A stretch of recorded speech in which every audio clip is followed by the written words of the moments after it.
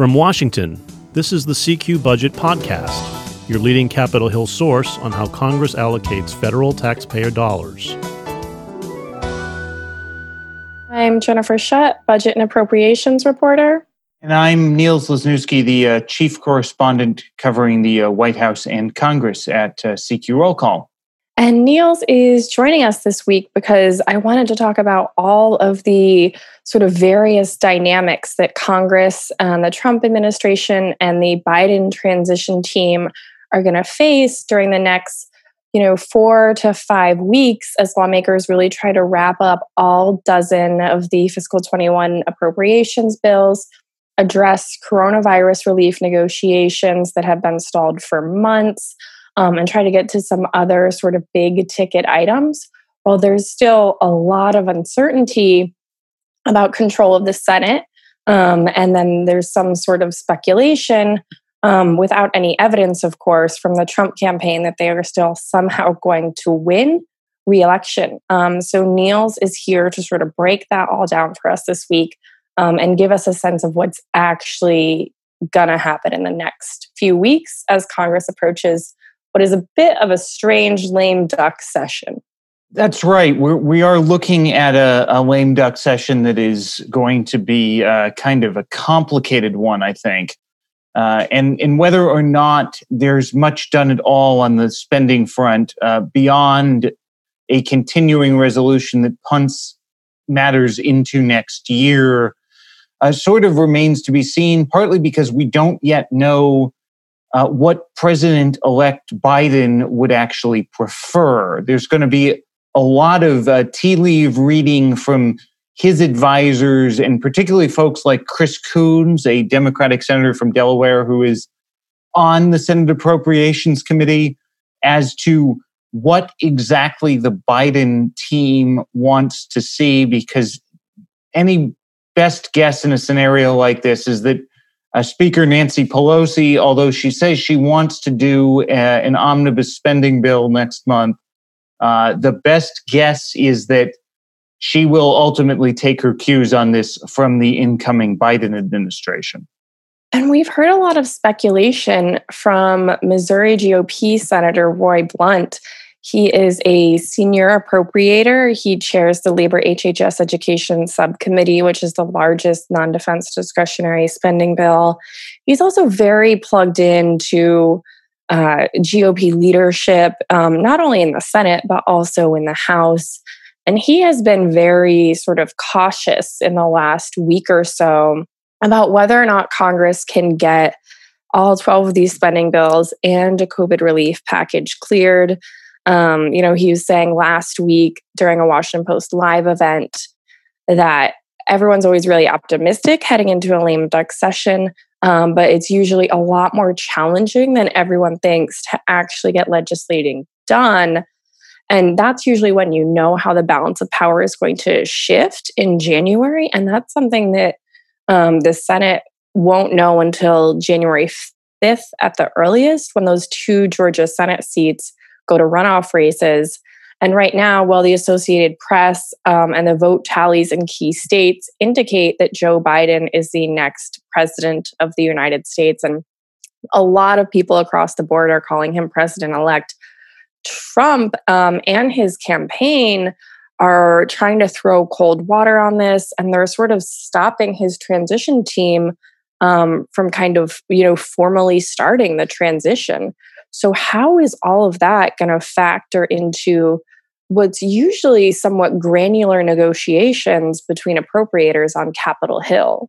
Well, Jen, the first thing that came to mind as you were sort of setting up this question about how these negotiations will go is that one thing that might be left unclear with Senate control still in question is whether or not Democrats are going to want to make a push to roll back some of the family planning and abortion funding restrictions that are contained in spending bills, that have been contained in spending bills throughout the Trump administration.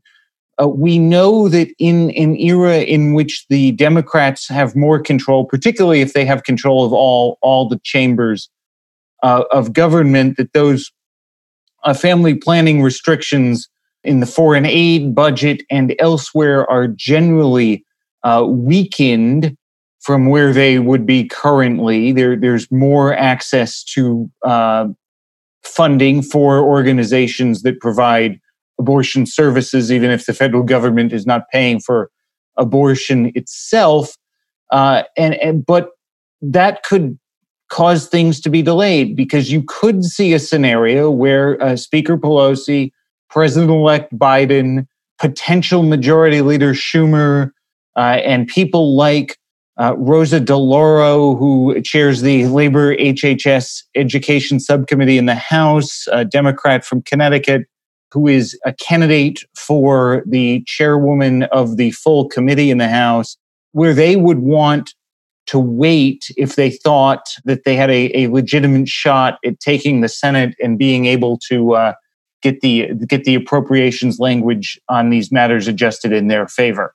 And passing another continuing resolution wouldn't really be that unprecedented. It's actually something that back in 2016, the Trump transition team signaled to, then Speaker Paul Ryan, former Republican from Wisconsin, that they did not want them negotiating all of the remaining spending bills, and that they wanted a CR into the next calendar year so that then the Trump administration could come in and try to influence, certain aspects of spending level and policy.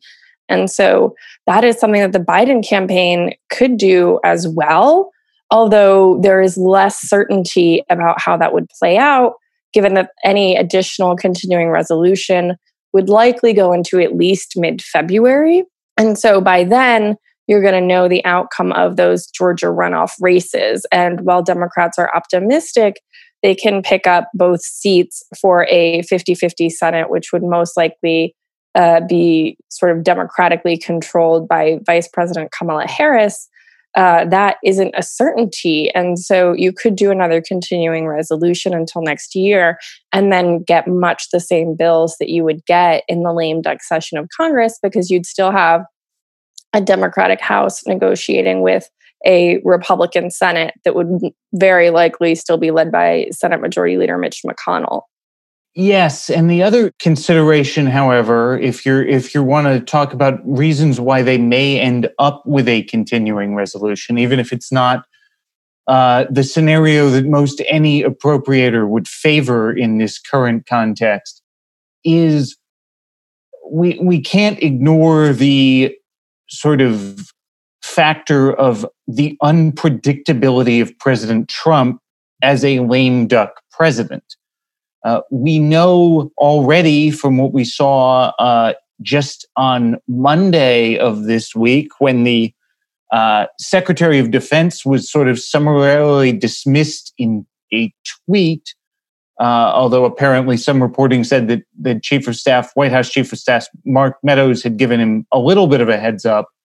If there are more personnel movements at departments and agencies, if there are sort of arguments that the president wants to make sort of on his way out of the White House or on his way out of to Mar-a-Lago, as the case may be, I don't know whether or not negotiating all 12 spending bills is going to end up making a whole lot of sense if there's a chance that there's anything in any of those 12 spending bills that sort of, for lack of a better term, the president throws a fit and decides to veto the whole package just because of something that he doesn't like. The thing that comes to mind, which may be more in the defense authorization package, but the thing that comes to mind is if Congress decides that they are going to require military bases named after Confederate generals to be renamed as part of the defense appropriation bill,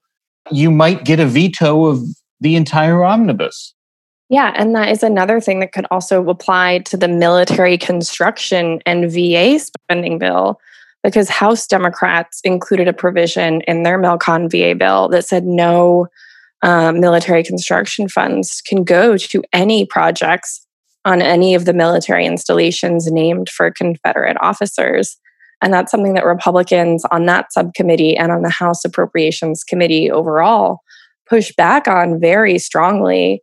And so I think that's another fight that even if the Defense Authorization Act gets conference between the House and Senate in the next few weeks, and so even if appropriators can use the language there as kind of a guidepost for the Defense Appropriations Bill and the Mel-Conner VA bill, that's still another package that he's going to have to sign, where he's essentially eating his words and where he has really dug in his heels in some tweets on saying he wants these bases named for Confederates to stay named for Confederates.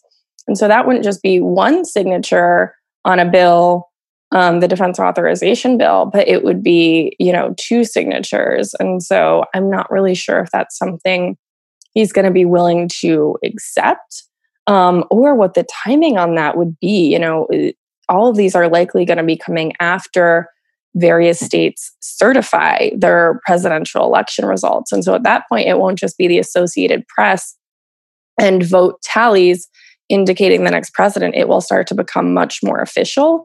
And so if that sort of increases his frustration level and his anger level, he may just say, I'm done. And then you have a situation, where Congress has to just sort of run things on their own for a few weeks, which would be a pretty interesting experiment. That certainly could come to pass. And we're entering into a really unpredictable period. The other thing that comes to mind in terms of where the spending discussion could go is whether or not there's a decision to leave some of the bills by the wayside. So if we found ourselves in a situation, and lawmakers found themselves in a situation where it was apparent that there were particular provisions that President Trump would be threatening to veto, an alternative to going fully to a continuing resolution would be to sort of pick out the bills that have the offending provisions, which I'm not sure if Republicans would want to go along with, because in this case, you might end up pulling out the defense bill and the military construction VA bill, probably along with the labor HHS education bill. But the question then would be, could you pull out some of the bills and get sort of the quote unquote low-hanging fruit through and have a sort of 4 or 5 bill or 6 bill package with a continuing resolution funding the rest of the government? That is always an option that has been used in the past on a number of occasions. And frankly, that wouldn't shock me either.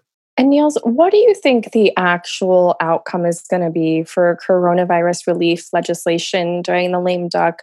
We've heard from pretty much everyone that they want a package during the lame duck session of Congress, but it seems like Democrats and Republicans are interpreting these election results very differently, and that Democrats are still advocating for a package somewhere in the $2 trillion price tag, while as Senate Majority Leader Mitch McConnell is indicating that his party is still only going to support something in the $500 billion to maybe $1 trillion range. And we really haven't heard from Treasury Secretary Steven Mnuchin of whether or not he's going to be speaking with Pelosi again, or whether or not those negotiations are going to restart.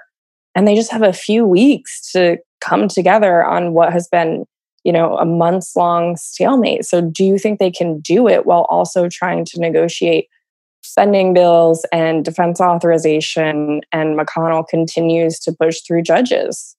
I don't know where the agreement lies that can be had at this point between Speaker Pelosi and the Trump administration. Every time the numbers seem to go higher, we hear again from McConnell in the Senate that the economic numbers are looking better, and a smaller package is more to the liking of Senate Republicans. So I don't know where the number lies. What wouldn't surprise me is if the president-elect, Joe Biden, says that he will take whatever he can get now. That sort of was the message from Senator Coons Sunday on This Week, the ABC Sunday morning show, was that getting a small deal now does not preclude doing more when Biden is president after January 20th. And I think if that is actually the message of the Biden transition operation, then it becomes more possible to accept for Democrats the numbers that are closer to the McConnell numbers. They may not want McConnell's policy. They may want something different in terms of the mix of how the money is spent. But that wouldn't surprise me. And of course, the other thing that I will say, because we are going to be doing this most likely after Thanksgiving at this point, in all estimation, is, and I apologize, Jen, that we may be looking at the same thing. So when we were having the discussion at the start of this podcast about the spending bills, and we're having the conversation about the emergency assistance for COVID, I think you and I both know that if we get to the point where we're in the second week of December and we're past the December 10th date that the House of Representatives was supposed to be going home for the year, that we may in fact be looking all at one giant bill, including the COVID relief, however much of it may come. Yes, and we will be keeping track of all of these sort of various scenarios during the coming weeks. That does it for us this week. I'm Budget and Appropriations reporter Jennifer Shutt. And I'm Chief Correspondent Niels Lesniewski. Thanks to all of you for listening.